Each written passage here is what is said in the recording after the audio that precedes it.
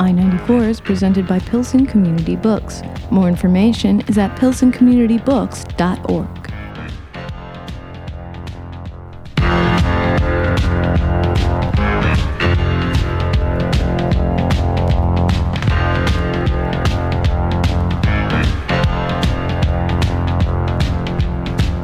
I-94 on Lumpen Radio.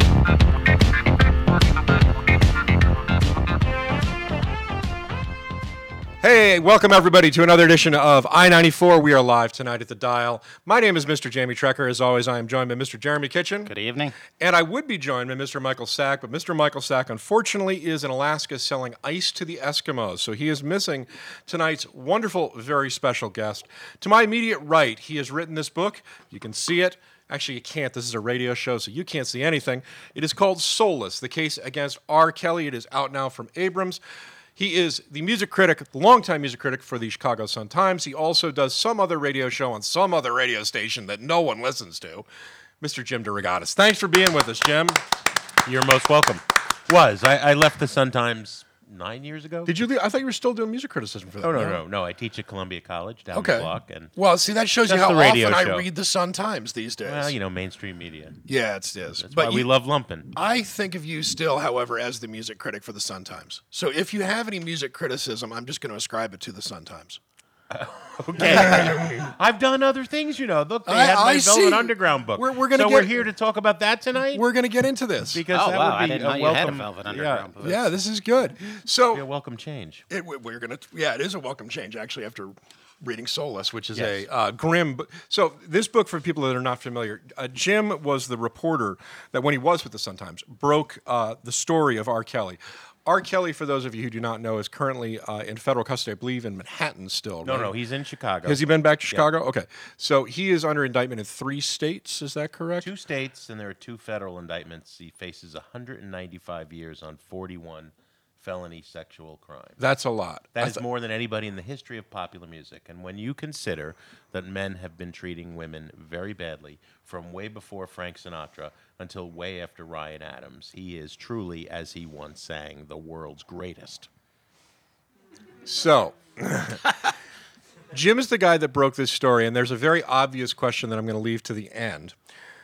But tell us a little bit, Jim, from the very start, because you got into this story in quite an unusual way, which you talk about in your preface. And in fact, in your preface, you note that you might have actually discarded the lead that you got. Yeah, I always bring it because it's a nice visual aid that you can't see on the radio. Which is wonderful. This is the medium of the future. We deal with this all the time on Sound Opinions, and I will pass it around. I had written a record review of Kelly's 5th record, TP2.com. And I had been at the Sun-Times. I left and went to Rolling Stone. I came back to the Sun-Times. And essentially from the beginning, pretty much, I had covered him. And it's a great story for somebody on the pop music beat in Chicago. This guy who rises from singing on the L platforms and on street corners at backyard barbecues to become the dominant voice in R&B for his really 2 generations now. So I had reviewed the record, and it's a little bit of a cliche. I compared it to that classic R&B dichotomy between Hot and Horny Saturday night and Tearful Prayer Sunday morning. And in the greatest R&B artists, Marvin Gaye or Prince, Al Green, the line between sex and salvation blurs. Sex can be spiritual. But with Kelly, it was whiplash jarring. I want to ride you like I ride my Jeep, Sex in the Kitchen, Toss Your Salad, Baby, all that stuff was so far out. And then the tearful prayers for forgiveness for unnamed sins were so odd and jarring. So I said, I compared it to Marvin Gaye, and that fact says you reviewed R. Kelly, you compared him to Marvin Gaye. Well, Marvin had his problems. They're nothing like Robert's. Robert's problem is young girls. So that's how it starts. And that's the Wednesday before Thanksgiving, 2000. Okay. And we should also maybe back up a little bit for people that are listening to this program and don't know who R. Kelly was. As you mentioned, he was, and maybe for some people still is, the touchstone artist in R&B for an entire generation or 2. 100 million albums sold.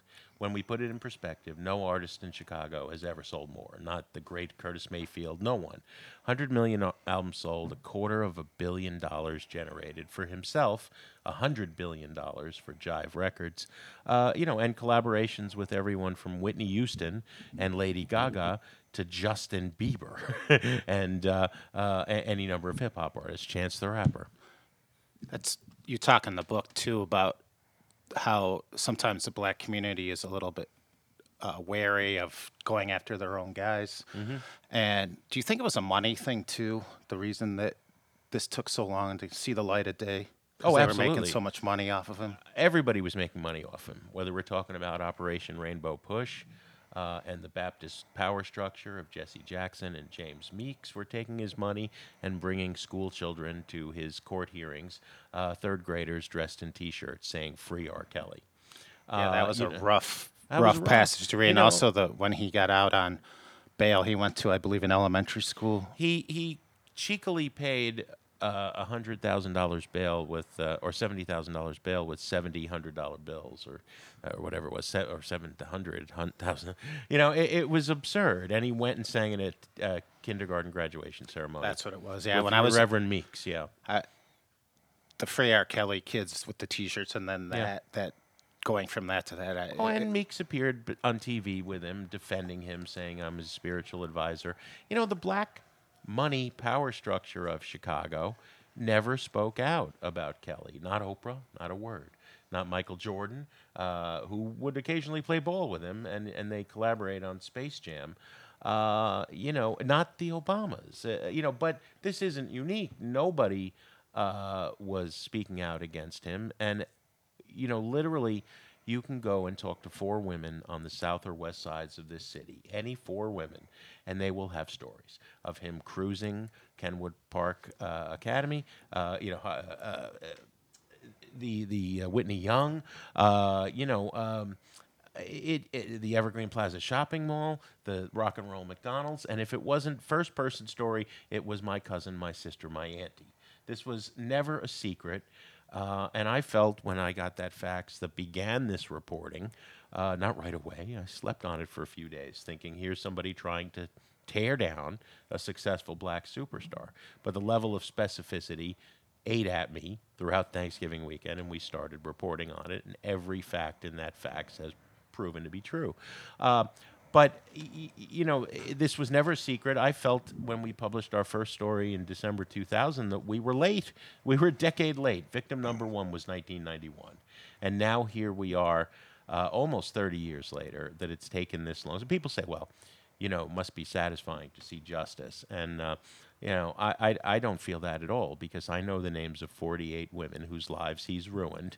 And what they have said to me is, it's all too little too late.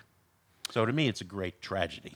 I actually have an R. Kelly story. In 2004, I was actually in rehab, and we used to go to Export Gym in Piper's Alley, and he would come in his tour bus, pull up in front of the gym, and bring like a posse of guys in, and they would just go around and hitting on all the women in the gym. And I didn't know who he was. I don't come from the R&B scene, but at the time I was in punk bands and things like that. But I was like, and I remember he had a cast on his arm, and I was like, why would you come to the gym with a broken arm? And he was just like going up to the women on the exercise machines and hitting on everybody. And again, I had no idea who he was. And then I listened to his music. It's not my cup of tea. I think his lyrics, they remind me of like 8th graders, like watching a porno or something. I don't know. It's not my cup of tea. Well, Ronan Farrow at this moment has a bestseller about the power structures that enabled and covered up for, Harvey Weinstein and others. There are literally thousands of people in Chicago, from tape operators to the people who worked at that gym, people who worked at his favorite hotels and restaurants, to his longtime manager, accountant, who is indicted now as a co-conspirator. Thousands of people saw this behavior, and thousands of people looked the other way. Radio companies, street reps, and DJ promotion people, and it's Robert likes them young. I think nobody wanted to look and say, I mean, but yeah, there's difference, right?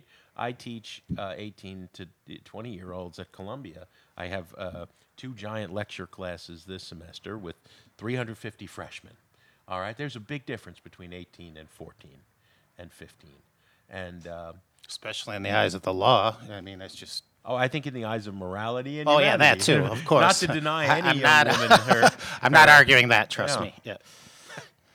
One of the things I kind of do want to just go back because one of the things I don't think people necessarily who are not interested in R&B, and I have several R. Kelly stories myself because one of my friends was working with him as a sound engineer in the 2000s. He did hang around the Rock and Roll McDonald's. He actually went once behind the counter and was flipping burgers for people that I witnessed.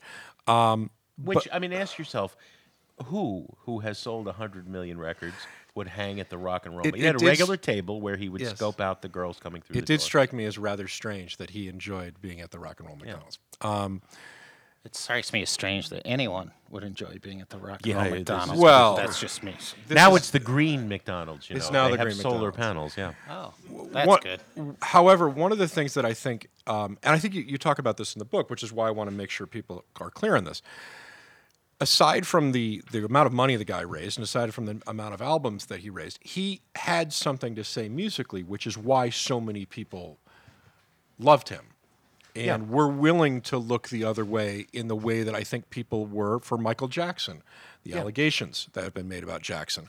And I want to be careful about that because, he's not here to defend himself and they are allegations. But, R. Kelly, I keep hearing from people, even now, while the weight of the evidence against him seems to be quite damning. Let's not be foolish. He's here. never going to breathe fresh air. Yeah, I mean, again. let's not be ridiculous.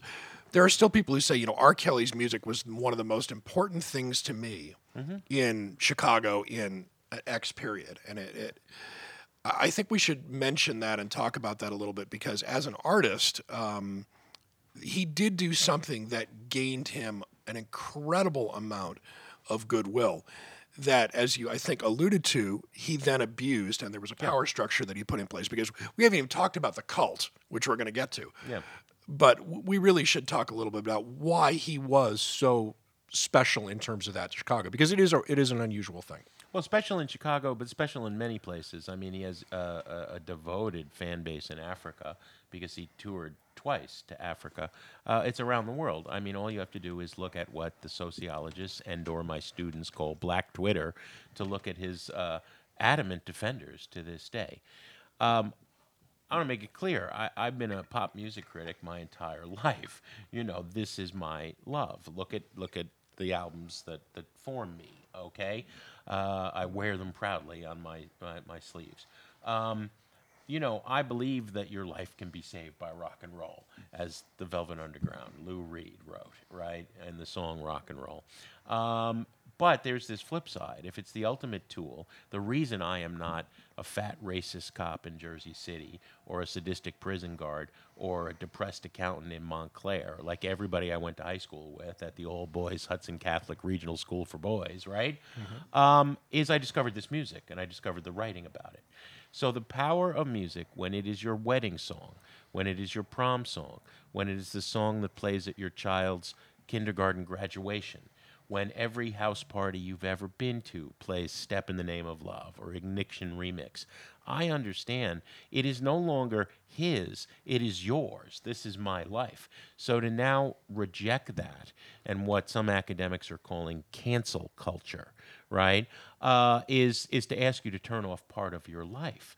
And that's true whether it's, it was the Beatles or whether it was Woody Allen or whether it was anybody. Now, I understand that, but you cannot escape the context. I want people to be aware of the context. If you can still take pleasure from Step in the Name of Love and know that he has ruined the lives of 48 women whose names I know, and when I say ruin the lives, that sounds like hyperbole. I've seen the scars on the wrists where they tried to kill themselves after he initiated sexual contact at 15. I've read the police reports of driving into traffic in an attempt to kill herself, on Michigan Avenue. I've seen the hospital report of taking a bottle of pills, and I know the pain that these women are suffering still. You want to say they are getting their 15 minutes of fame and surviving R. Kelly, and they're doing speaking. Look. look, nobody comes out and rips out their soul and talks about their sexual assault to a fat white rock critic or anybody else, goes public against a very powerful, beloved, rich man, and does it for anything other than an attempt to shine a light on wrongdoing, because nobody has benefited from this story, and everybody has wound up worse by speaking out, almost to a single person. Yeah, that brings up kind of the next question I wanted to get to, was because I think that this must have been a very difficult story to pursue as a white rock critic. Race plays into every aspect. You were not, though, on the morgue beat. You were not a city reporter. You were the guy that went to rock shows and wrote about music. And hip hop and R&B, yeah. Right, but you were not a guy. All of a sudden, you have a major story about a public, when you really boil it down, you got a major story about a public figure in Chicago who's being accused of sexually abusing underage women. Yeah. It's the level of the kind of story that if it was the mayor, yeah, you know what I mean, your top crime reporter would be on it. You're a music critic. So what did you do, and what did your editors at the Sun-Times do? Because I worked in newspapers and media for a long time myself. I can only imagine, I can't use the word I would use, but the storm that hit you in terms of blowback and in terms of questioning of your credibility and questioning of your sources, because I think on both sides of the equation, people would have said, Jim, you're a rock critic. You may not be equipped to do this story. How did you get in and actually do the hard reporting of this? Okay, there's a couple of questions there. Right. There are, there's a fair amount of autobiography in this book, which is not to glorify or aggrandize my cool, groovy lifestyle. When I write my memoir about being a music critic, 10 people will read it, and my mom's dead, so it would have been 11. We'll read it, Jim. Oh, thank you. I'll give you guys copies. Thanks. I do that because I had spent the first 5 years of my career as a beat and investigative reporter. I mean, I come from you guys. I come from DIY. Nobody was going to publish my writing in New York, not the Village Voice, not Musician Magazine. Who's this fat young snotty punk saying Husker Du is more important than Bruce Springsteen? So I did what we all did in the 80s, the indie rock era. I did a fanzine, 8.5 by 11, Xerox, photocopied, stapled by hand. I can still feel the ghost indentation of the stapler. I handed out at CBGB and Maxwell's. But I went to journalism school at NYU, and I was a pretty good reporter. I put a councilman in jail for voter fraud. I covered a jail riot that I write about in the book. I was a shoe leather reporter 12 hours a day, and then I'd go home and write about music at night. So when the Sun-Times hired me to be the music critic, Ebert did all the movies, I did all the pop music. They knew that I had these reporting chops. And, sometimes it's you go and listen to the album and you review it, and sometimes, famously, there was a police riot outside the Vic Theater when Public Enemy and Sonic Youth played together. And the critic who had reviewed that, talked about the mediocre concert, and neither group was really on their game. Oh, really? Sort of ignoring the dozen people who had been arrested. So in my time at the Sun-Times, I covered a lot of stories. I had a piece of the E2 tragedy of 40 people being stampeded to death. I covered Mayor Daley. Remember, boys? You are old enough to remember. Of course. The second Daley administration's war on raves, the anti-rave ordinance. Oh, yes, I remember that well. And that monstrosity of an abortion across the Michigan Avenue here called Lollapalooza. How it was a sweetheart deal with the Daley administration and then Emanuel. I do not see the music community as separate from the real world. I do not see it as mere entertainment. I think it's at war with the real world, always being encroached on, corporatized, commodified, corrupted, and threatened with extinction. And let's all just go look at Sterling Bay and see if Hideout is going to exist anymore, okay? And sometimes I get to write about bands and talk to cool people. It's all it's like the best beat in the world. So I had those chops. And the Sun-Times institutionally gave me all the support I could have ever asked for. I worked with Abdon Palish, who was the courts reporter, and Mary Mitchell was writing columns, fierce voice for African American women in this city. Abden, by his own description, a Polish-Irish leprechaun. He's about this big. So, me and him are ringing doorbells on the south and west side. Neither of us are members of the community. We did not, with a few notable exceptions, have doors slammed in our face. We had people hugging us and saying, "Thank you for listening. This man, this monster, hurt people I love. No one has wanted to hear our story." And I had an added advantage over Abden, okay? Which is, oh, wow, you're playing Mavis Staples. I got to interview Mavis Staples. And suddenly we're cousins. I'm talking to a 65-year-old grandmother, African-American on the west side, and I'm me. But suddenly, I understood music. Very cool. We were talking, or you were talking about, how R. Kelly was such a large part of people's lives, and we have conversations on the show all the time about literature historically, Sure. with racial overtones or blatant racism. And Jamie and I, and apparently, we came up as punk rockers, and I excused a lot of bad behavior. One of my favorite bands of all time was Fang from the Bay Area, and the singer murdered his girlfriend. He got out of jail, went on tour. I went and saw him, Sex Pistols. I mean, go across the board. And I can a lot of times separate the art from the artist, but the level that this is at for me, Yeah. and again, I'm not an R. Kelly fan, it's so large and so, when I was reading the book, I had to, take breaks. And I'm not usually someone I get that a lot. yeah, I'm not, Yeah. I'm not usually someone that's easily offended by any means. But just, I was like, it kept going. It was Yeah. like, I couldn't believe it. It's like I'm flipping the page. I'm like, there's another one, and, Yeah. and that to me, I could never, if it was my favorite band in the world, let's say it was Nick Cave and the Birthday Party, I would have to be like, I'm done. Even though that was Yeah. a huge part of my upbringing. Well, all right, so you want to get to the philosophical portion of the evening. Sure, Separating the art and the sure. artist. That's it. I have had to think long and hard about this. Oscar Wilde said there is no such thing as a moral or immoral book. There's merely good or bad. But he also said the core of a man is an inescapable part of his art, right? So even he, the great philosopher, I think, of arts criticism, was conflicted. Here's where I draw the line. If we were to impose a moral litmus test on every artist before we consume their art, we would have no art. That's true. I happen to like the Picasso in Daly Plaza very much. I know Picasso treated women very badly. I do not see it reflected in the art. I cannot ever again watch Manhattan, about a 60-year-old comedian dating a 17-year-old high school girl, as if this is normal, when I know what the Farrow family has said Woody Allen did to Ronan's sister, Mia's daughter, his stepdaughter. I had a long conversation with Ebert that formed a lot of my thinking.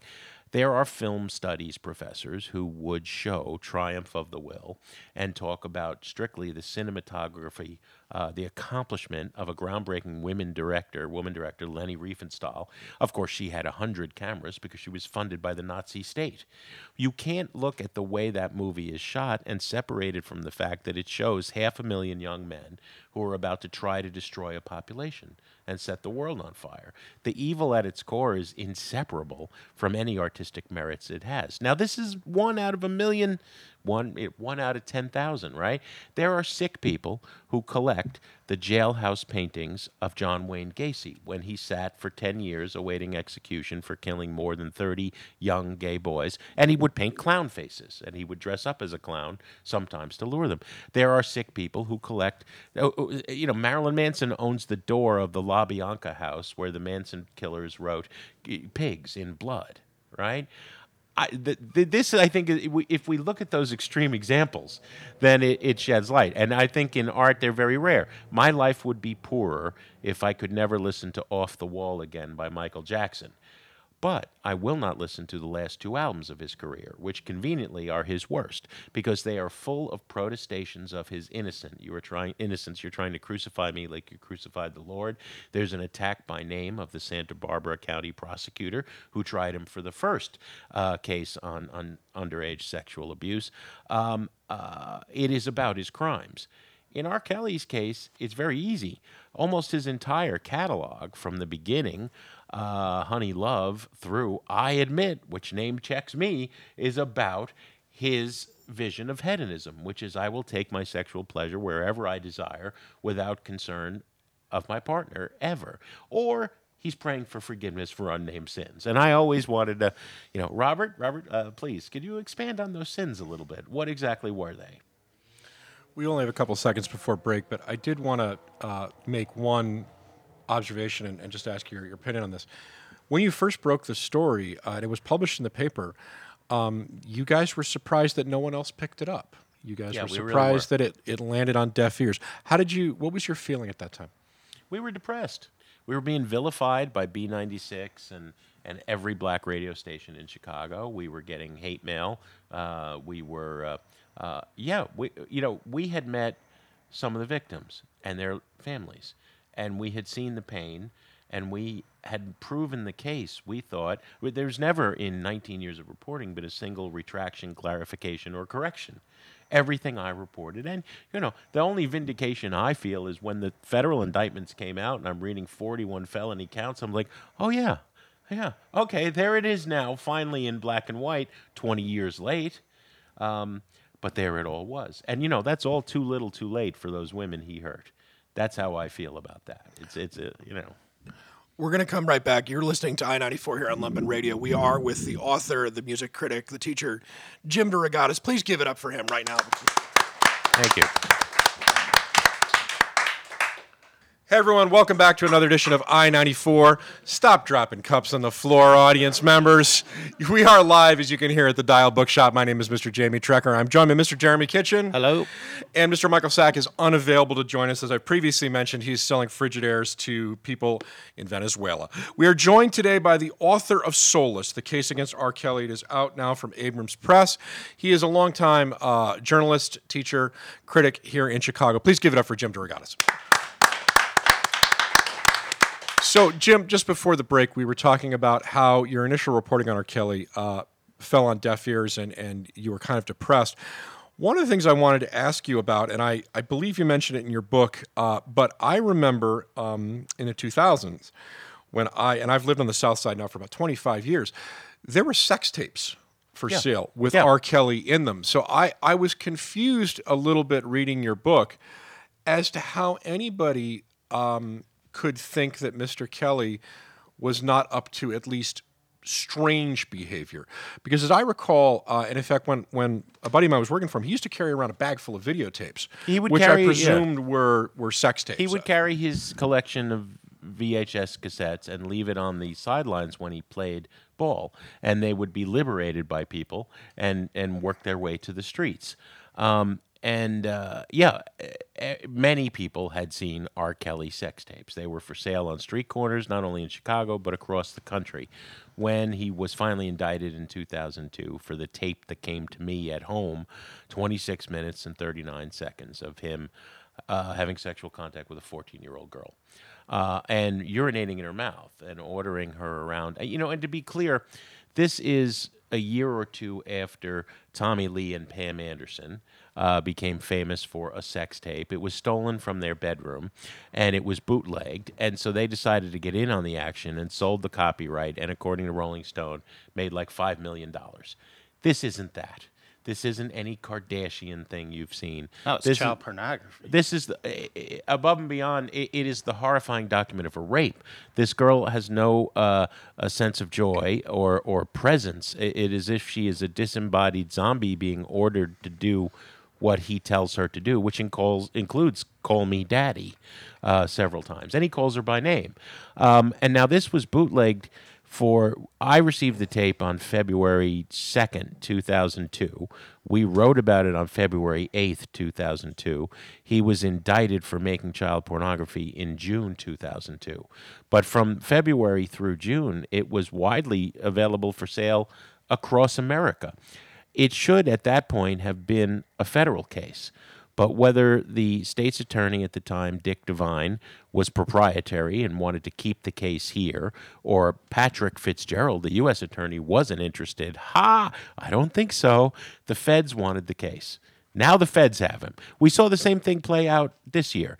Kim Fox rushed to press Illinois charges before the feds could drop their indictments. But the serious cases are the federal indictments out of Chicago and New York. I've never seen anything like it. You know, they include a RICO prosecution. They are trying to go after him the way they went after the mob, in saying this was an organized conspiracy of many men who enabled criminal behavior. And he's got two conspirators indicted with him. So it's interesting. It is interesting. Another thing is interesting is Pitchfork put them as the headliner after all this happened, and I believe that's the year the Jesus Lizard played. 2013. And I went that year for the Jesus Lizard. But the person that I was with at the time, I was telling her, I'm like, how can they make R. Kelly headline this? He made this, and I knew about the tape, and I'm like, if you haven't seen the tape, you've at least seen Chappelle or heard someone talk about it. And obviously he parodied it, and it wasn't, it didn't explain really what was going on. But we had a huge argument about that. And I was there, and I was leaving as he was going on. There was just a sea of African-American women coming towards the stage. And I was just like, how is this even happening? Well, I wrote a lot about that for the blog I had at the time at BEZ. And what was unforgivable to me, as we talked earlier, if he played at your wedding, your prom, your kid's graduation, and he is part of the fabric of your life in the South Side, that's one thing. But in 2013, he very consciously reached out via his manager, who is now one of the people who are indicted, Darryl McDavid, to go for the white hipster craft beer drinking, bearded grad student crowd. He headlines Bonnaroo, the Jam crowd. He headlines Coachella along with Phoenix, Sofia Coppola's baby daddy's band, right? And he headlines Pitchfork, half a mile from where I sat and saw the scars on that girl's wrists on the west side. Now, Pitchfork's major domos, founders, who have since sold out, to Condé Nast. So much for indie rock. Ryan Schreiber and Chris Kasky would not talk to me about their logic in booking Kelly. They were fans. They treated it as sexualized kitsch. Super sack, he was the sexual super freak. He was the Pied Piper. This is kitsch. But I had done so much reporting, and I was screaming and yelling at them in print and in audio blogs about this. To me, Mike Reed, the third part of the Pitchfork trio, he's an African-American kid, grew up in Evanston, played football, books the Constellation, great jazz drummer, as well as booking Pitchfork. He knew. And so to know, I can't hold the 30,000 kids in the softball field responsible if all they know is Space Jam when they were in their playpen, I Believe I Can Fly, and Chappelle, and the barbershop jokes, R. Kelly was set up, he set up the camera, Cedric the Entertainer says, right? But they don't really know. Well, the people who were making money knew, and they didn't care. And that's what's unconscionable, because they would not have booked an anti-Semitic white hate band. They would not have booked, they wouldn't book Kid Rock. What's the difference? Yeah, and it's interesting that it brings up another question I had for you, actually, because when R. Kelly, in the time period that you're talking about, between 2002 and 2013, he was put on trial and then essentially got off and essentially then was able to delay a lot of things. He was able to it broke every record in Cook County for the period between indictment and trial. 2002, he's indicted. He was acquitted in June of 2008. Now, talk a little bit about why that was, because you make some fairly strong characterizations in the book of the people that were helming that, and I'd rather you say it rather than I. Oh, yeah, I keep hoping Judge Vincent Gaughn comes after me and cites me for contempt or just calls and yells at me, because I would like to get him on the record. Mm-hmm. The same judge who heard the shooting trial of Laquan McDonald, 16-year-old black boy shot 16 times in the back, presided over the Kelly case. Also the brown chicken massacre. And the brown chicken, Palatine chicken massacre. Yeah, for the younger folks, there was a robbery gone horribly bad in Palatine. Was that in the 90s? Yeah. And 7 people were... But the difference is, when Gaughn heard the McDonald, we call it the McDonald case. I honor the victim and not that officer who shot him. He was upbraided by the Illinois Supreme Court for patently unconstitutional behavior, consistently retiring to closed chambers to hear motions where the records were sealed and not released to the public. And that time, an attorney named Damon Dunn, representing a coalition of Chicago media forces, sued, and he was really upbraided. But in the Kelly trial, he did the same thing. There were 123 motions ruled on in chambers, and the records of 90% of what happened in that case, because it was 6 years of these hearings, remain sealed to this day. So we do not know. The part that was in open court was, of course, public, but there were no cameras, and there's no transcript generated, and good luck trying to piece... I pieced together that trial from every single story that had been written in some 14 media accounts every day of the trial. So I was looking a little... You know those cliched serial killer movies where they have the billboard on the wall of all the dots and the... Yes, that's what... I've got trying one to of those in put my together a house. trial. Yeah, There you go. Everybody does, right? It's like Homeland, you know? But yeah, I mean, this guy's a bad player. He was corrupted, I think, by the fame and money that Kelly had. And most other times he was just a plain racist. But, you know, money in our society trumps even race. It's look. Judge Vincent Cohen doesn't belong on the bar. Period. He's 1 million years old. He's about to retire, and every year when he would every term when he would run for re-election, the judicial review committees would cite his mercurial nature and not recommend that he be voted in. But who the hell reads the judge's endorsements? You just vote on the top and you go all the way down. I have a question. Guy's an evil son of a... That's what I'm trying to say. I could give you every word, but I don't want to get you guys FCC fine. That's Jim's opinion, not necessarily Lumpin' Radio's. Vincent, you have my number. I left it for you 100 times. Call me. Just to clarify, you said there was no transcript of the trial. Yeah. Now, generally, I've only been to court for misdemeanors. Yeah. My own. But how aren't most felony trials? There's always a transcript, correct? It was. Isn't that part of the process? It was taken. Oh. But a copy is not generated unless there's somebody pays for it. $4 a page for a 6-week trial. $4 a page, right? So Kelly had no reason to appeal. He didn't need the transcript. The state couldn't try him again. And so to this day, the transcript's never been generated. You know, usually the way you can get a transcript without having to pay $4 a page is one of the attorneys, is appealing, and they're happy to make copies after they buy it. And there was no audio, so it's not like you could sit and listen to the... it's as if this is 2008. This is not 1944, right? That what I mean? was my confusion. This is the new millennium, but it's also Cook County. Now, there were 4 publicly filed civil lawsuits that Kelly settled, and good luck going to try to find them. There are huge parts of those files that are missing, depositions that went astray, right?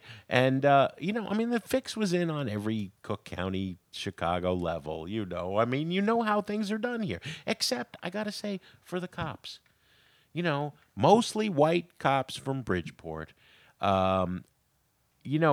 knew and were bothered as fathers, and in some cases mothers. Their daughters were white. These girls were black. I don't believe they saw the difference. That's rare. It's rare to say a good word about a Chicago cop. But the cops fought hard to build the evidence against Kelly. And they were limited in what they could do by Judge Gaughan not allowing any evidence of other girls, other videotapes, a pattern of behavior. He reduced it to 1 girl on 1 tape. And now we know, thanks to the federal indictment, that girl is now state's evidence. She was caught in a perjury trap. She lied to the grand jury. Her mother and father lied. They were all paid off, and it's all in black and white now in a federal indictment. So, it's weird as a reporter to believe that's what happened for 20 years, and now you see it in a federal indictment. Well, the length of this is just astronomical. It's epic. The way you put it is, 2 generations, 3 decades. When I was reading the book, I didn't obviously put it in that way, but that's just a ridiculously long time to commit horrible behavior. Yeah, and to get away with it and nobody care. The difference that Oprah could have made saying a word. Yeah. The difference that the Obamas could have made. I mean, the difference that the difference, you got to understand that sometimes we're like in a lifeboat with 6 leaks and we're bailing the entire time, even back in 2000. The Tribune could have outpowered us 10 reporters on this story, and they just were not interested. 10 years ago, I was on a panel in Minneapolis with Mark Anthony Neal, who's a great pop music critic and an academic. He runs African American Studies at Duke University. And he said, one white girl in Winnetka, and this would have been a different story. And he's absolutely right. Yeah. If it was Liz Phair that R. Kelly, not even without being the famous part of Liz Phair, but one white girl from Winnetka whose mom is a docent at the Art Institute, and it was a different story. But, to be clear, I am only amplifying what hundreds of black women have told me when I say nobody matters less than young black girls in our community. It's just in our society. It's just absolutely true. I want to shift gears a little bit just because we're running out of time, and I do want to mention the fact that you've done other things than just write about R. Kelly. Contrary to to popular belief. Well, he sings, and I admit, Yeah. You could drop in the audio here if we were, Jim DeRogatis or whatever your name is, off my name you done made a career. There you go. 25 years trying to bring me down, but I pray for you and your family.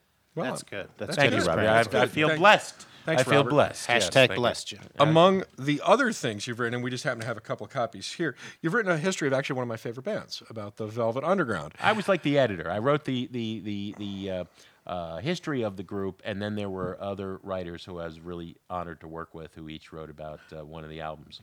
Well, I wondered if you could talk a little bit about your other work, and you mentioned at the beginning of the show how much music meant to you. But could you talk a little bit, because we share a mutual admiration for Lester Bangs, and I know Yes. you wrote a book about him. There you go. I saw that. We're getting there. Talk a little bit about why music criticism in particular appealed to you, and a little bit about some of the other projects you've done, about why the Velvet Underground is a great place to start. Well, I discovered the Velvet Underground through Lester Bangs, when I was 17 at Hudson Catholic Regional School for Boys, I took a journalism class, and it was the football team and wrestlers because, short sentences, simple words. The smart kids took masterpieces of Western literature, and I took both. And I was driving my journalism teacher crazy with these questions about what is the new journalism, Hunter Thompson, Joan Didion, what is the difference between criticism and journalism, the role of investigative reporting in the wake of Woodward and Bernstein and Silkwood. And he said, look, you are a pain in my ass. Just go interview a hero in your chosen field and write it up. And so at 17, I spent a day with Lester Bangs, and everything I've done in my career since stems from that. So 2 weeks ago, I was... Jim, before you go any further, do you want to... I imagine some of our listeners don't know who Lester Bangs is. You want to give like a 30-second history. Yeah, of the 30-second great history of writer. who he was, because he's very important. I think he's the most important writer about popular music, rock and roll, who ever lived. America's greatest rock critic, a philosopher, a damn entertaining writer. The music criticisms, Bukowski and Kerouac, all rolled into one, with a little Oscar Wilde, minus the aestheticism. He was a champion of punk rock. He was a champion of heavy metal. And so anyway, he made 2 years at Grossmont Junior College in El Cajon. And 10 years ago, the only other person of fame down there was Greg Louganis. They did a walk of fame, it's like Lester Starr and Louganis, and they do this reading Do every they hop back and forth? I guess so. Between the stars? They do this reading every October, and they've been trying to come up with a little, that academic stipend to fly me out there to El Cajon, just east of San Diego, for 10 years, and I finally got to go. So what I talked about was the moral core, the belief that Lester Bangs, who was raised a Jehovah's Witness by a hardcore mother who allowed no music in the house whatsoever, because that is the window to the devil. He saw art in very dramatic terms as, a fight against nihilism, against the negation of death. He told me when we sat there 2 weeks before he died, good rock and roll. I asked him, I got my notepad, right? I'm like, fat, clueless kid from Jersey City, took the train to interview Lester Bangs. And I said, what is your definition of good rock and roll? And it took him a good minute before he answered, which I was surprised. Even then, my first interview, and he didn't have that down as boilerplate. And he finally said, good rock and roll is something that makes you feel alive. So he saw art of value as that which is life-affirming, and art that needed to be attacked by the critic or anyone else as that which was life-negating. And it was an awfully dramatic way to look at it, but goddamn, Lizzo makes me feel alive, and I'm sorry, but Chief Keef makes me sick to my stomach. You know, it's nihilistic and violent and homophobic and misogynistic, and Lizzo should be our damn president. Fair enough. Does that make sense? Yeah, it totally There's makes my sense. entire philosophical, aesthetic, artistic canon. Yeah, that the drill scene, and I never was able. I love like '90s hip hop, like but PE, man. Yeah. Absolutely. And, Jim Scott, I see 13th floor elevator, Psychic we TV. got Husker Du. Tattoo. I only Savages. I have Slayer. Savages and Wire played on that same bill with I R. was Kelly, there. And that wasn't the 2013. Jesus Lizard that year too. It might have been. Yeah, they're my favorite band of all time. But Talk a little bit about, if you would, Jim, the role of music criticism right now, because when I also was a music critic for a number of years back in Syracuse for the Syracuse Newspapers Group, late 80s. Newspapers, I believe, I think they've both folded now, so I don't think Syracuse has a newspaper anymore. But when I was doing that, the only way you found out about music that you cared about was to read and to read things. And you've made an aside about Pitchfork being sold out to Condé Nast. Pitchfork used to be a place that you actually could read and maybe find out something, and I think that's evaporated. Is there still a place for written music criticism today, or have things changed so dramatically that people are finding music in completely different ways from the generation that you and I came from? I don't see it that way. Okay. You're asking about what you really are asking is, can you get paid to do music criticism? No, actually, today? that's no. not what I'm asking. But that's sort of like the end result.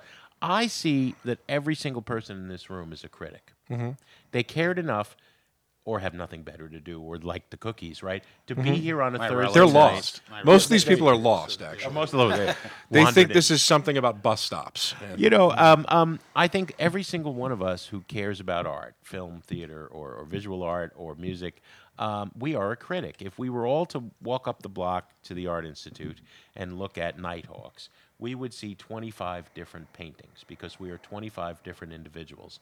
And the magic of criticism is the conversation we have, where what I see is different than what you see. And it's not about changing somebody's mind or that consumer guide, buy this now. It's you're really writing about yourself and your values when you write about what you see in the art. So, in so many ways, there's as much passionate discussion about the music as ever, and I started out writing about music for free out of passion. If there's no place left to do it and get paid for it, I'm still writing about it, talking about it on the radio out of a place of passion. The democratization. trust me, we're not getting paid for this. Yeah, no, it's DIY. You think we're getting paid? I'd love to see those pictures. No, I didn't mean here. I meant back in Syracuse. Maybe you got $15 for Probably a review. I think it was 15 or $20. Yeah, it still is. I think it went The up to few like places that 75. pay. Well, that brings up a good point, though. I mean, Jamie and Mike and I have done 75 hours book criticism for free because it's something we're passionate about and we're friends. Yeah. And it's an interesting thing because it's not our careers. We all have jobs, and now a lot of people can't make a career out of writing about music or literature. Yeah, being well, on a lot of radio, people yeah. can't make a career out of writing about what's happening in Syria. You know what I True, mean? yeah. Right now, I Exactly. mean, we are at a fundamental turning point in journalism and in our society, where if we can no longer afford to have reporters on the ground digging and ferreting for truth, we're not going to exist as a democracy anymore. So, the fact is, everybody reads tweets and nobody supports the New York Times or the Washington Post, and that's the dwindling number of or the Guardian or whoever you choose, right. You know. But yeah, I mean, it's really troublesome. Well, and that brings up, actually, you skipped ahead to the last two questions. I was going to ask you, getting back to your book about R. Kelly, because you did write this book about R. Kelly. It's called Soulless, The Case Against R. Kelly. It's out now from Abrams, which I should remind everybody of. If it was today, do you think you would have had the time or the resources to track down this case on R. Kelly? That's a good question. When I did the cult story in 2017 and Geronda's story 6 weeks later, you know, BuzzFeed News had been one of the only news organizations brave enough to, I mean, they broke the news of the Trump dossier and everything, minus the water sports scene only in the Russian hotel room, has proven to be true, right? They were fearless, and I got the support of a great editor, Marissa Carroll, and Shawnee Hilton over her, and two great media lawyers who vetted every word. And everybody I worked with at BuzzFeed was laid off about a year ago. So that doesn't exist anymore. I've been lucky and done a couple of pieces since for the New Yorker. You know, the Sun-Times, I don't think could do this with what's left of the Sun-Times today. The Tribune never cared in 2000, and I don't think they'd care today, and they have fewer resources. I don't know. I don't know where this story... You know, what's kind of frightening, there's a great media columnist at the Washington Post, Margaret Sullivan, who wrote about the difficulty I had getting the BuzzFeed story published. Because before I went to BuzzFeed, there were three news organizations that passed on it. And those were the Chicago Reader and MTV News, when Jessica Hopper was editing it, and WBEZ, you know. And then I went to the Tribune and the LA Times, and neither of them was interested. But I had worked with each of those others for 3 months, and I had 15 sources on the record, a pile of documents, and the story had been vetted twice by First Amendment lawyer Damon Dunn, who did every story since the first one in the Sun-Times. That's about as solid as one of these pieces get. But in the new Farrow book, he talks about NBC killing his reporting on Weinstein, and he had to go to the New Yorker. So how many of these stories are we not reading? That's the question. You took the words right out of That's my what mouth. Margaret I'm like, Sullivan how much asked. is going on right now There that is we a could lot. possibly know about? There is a lot. And then there's the nobody ones covering it. There's the ones that have been reported. What is it? 26 women say that Trump has accosted them. Yeah. That people don't care about. So you know, there's plenty of people, and you know, Brett Kavanaugh sits on the Supreme Court. So we only have a minute left, Jim. And once again, we have been speaking with the author of Soulless. It's the case against R. Kelly. Jim, thanks so much for joining us. The question that is obvious when we came in, and I wonder if you could just sum up for us.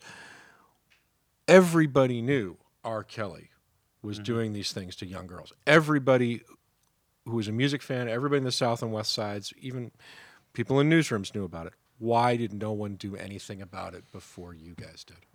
I don't think they thought those black girls mattered. I am not some superstar reporter with the magic power to get young women to open up to me. I think women in general. I mean, we just talked about Trump. Yeah. You know, people aren't listening to them. And it's revolting. The biggest single asset you have as a reporter is being willing to listen. And sometimes it takes patience. It took 9 months for Dominique Gardner to speak to me on the record. It took 5 years for Geronda. It took 9 months of the Savages and the Clarys being patient, not talking to anyone for that cult story. And Tiffany Hawkins, girl number one, 1991. The lawsuit was filed in 1996. I never met her until January of this year, you know, and she said, "Thank you. There's nobody else I would talk to." That was like one of the nice parts of the book, I guess. It starts with her. It should end with her, because it's not about that monster. It's about the women. Yeah. Everybody, Jim DeRogatis. Thank you. Thank you, guys. Thank you.